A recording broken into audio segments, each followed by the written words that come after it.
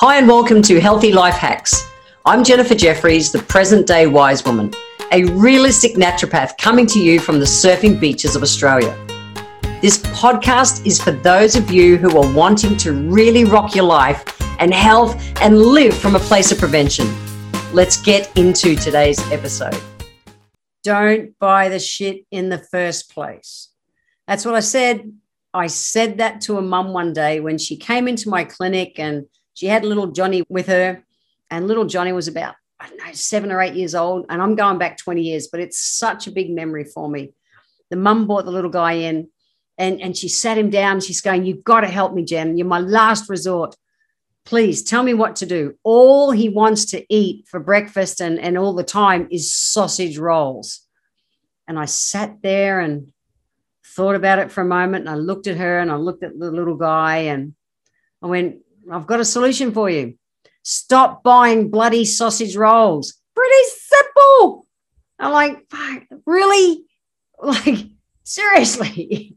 Yeah, I get that kids have got a preference or something. And I've talked all about acid and alkaline and all those things. That's not what today's conversation is as to why we crave different things. Go back to my previous podcasts. What I want to talk about today is proximity. So what is proximity and how is it governing, ruling our lives? Because it really does. Tony Robbins, who's a super cool, I'm sure you've all heard of Tony Robbins, Anthony Robbins, whatever you want to call him, who's a very cool inspirational speaker. And I did one of his workshops a year ago and he did such a cool, simple explanation of what proximity was that I wanted to share it with you because that's what I was doing to that mother. I was saying to get the sausage rolls out of the kids' proximity. So when it comes to proximity, the thing that is around us the most influences us the most. And that goes for the stuff we want in our lives and the stuff we don't want in our lives. So think about it. I love surfing. I talk about it, I'm sure, through most of my podcasts. I watch surfing videos and YouTubes and movies and stuff. Why? Because it's there and it's my conversation for life.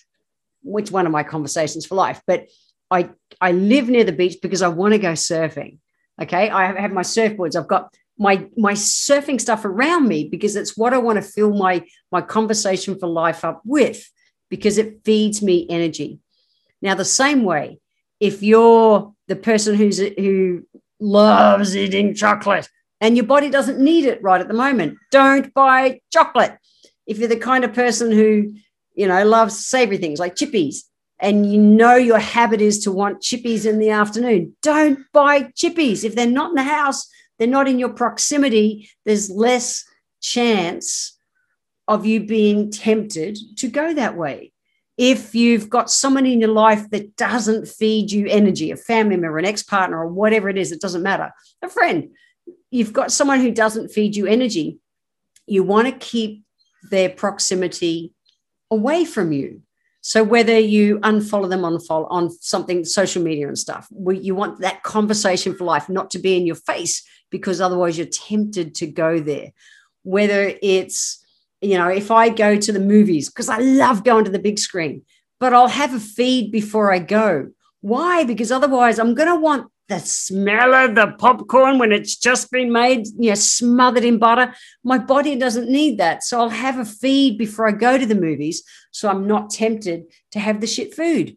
I'm just as human as you guys, but the proximity is what brings us undone. When that thing that is either for us and good for us is in our proximity, yes, it'll feed us energy. You know how you feel if you're around your partner or, kids, cats, loved ones, friends, whatever it is, and they lift your vibe. You know also what it's like being around someone, even if you're just following them on social media, for instance, which is huge nowadays, that they suck your energy out. Move your proximity. This is what this is about. It's a really simple, quick one today, but like for that mother who was buying the kid their sausage rolls, the kid, she knows the sausage rolls are not good for the kid. Pretty simple. Don't buy the sausage rolls. Now, is the kid going to chuck a performance for a while? 100%. Absolutely.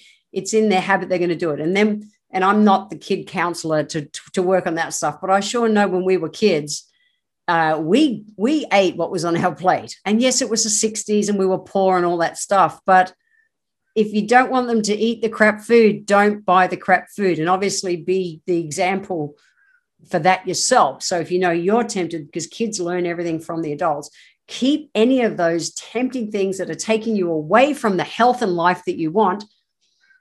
Just don't put them in your proximity.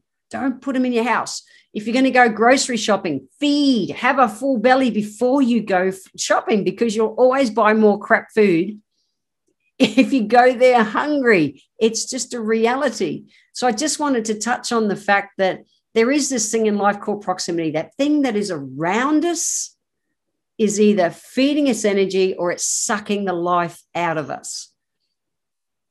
What you want to do is, if it's an energy sucker in life, remove yourself from its proximity.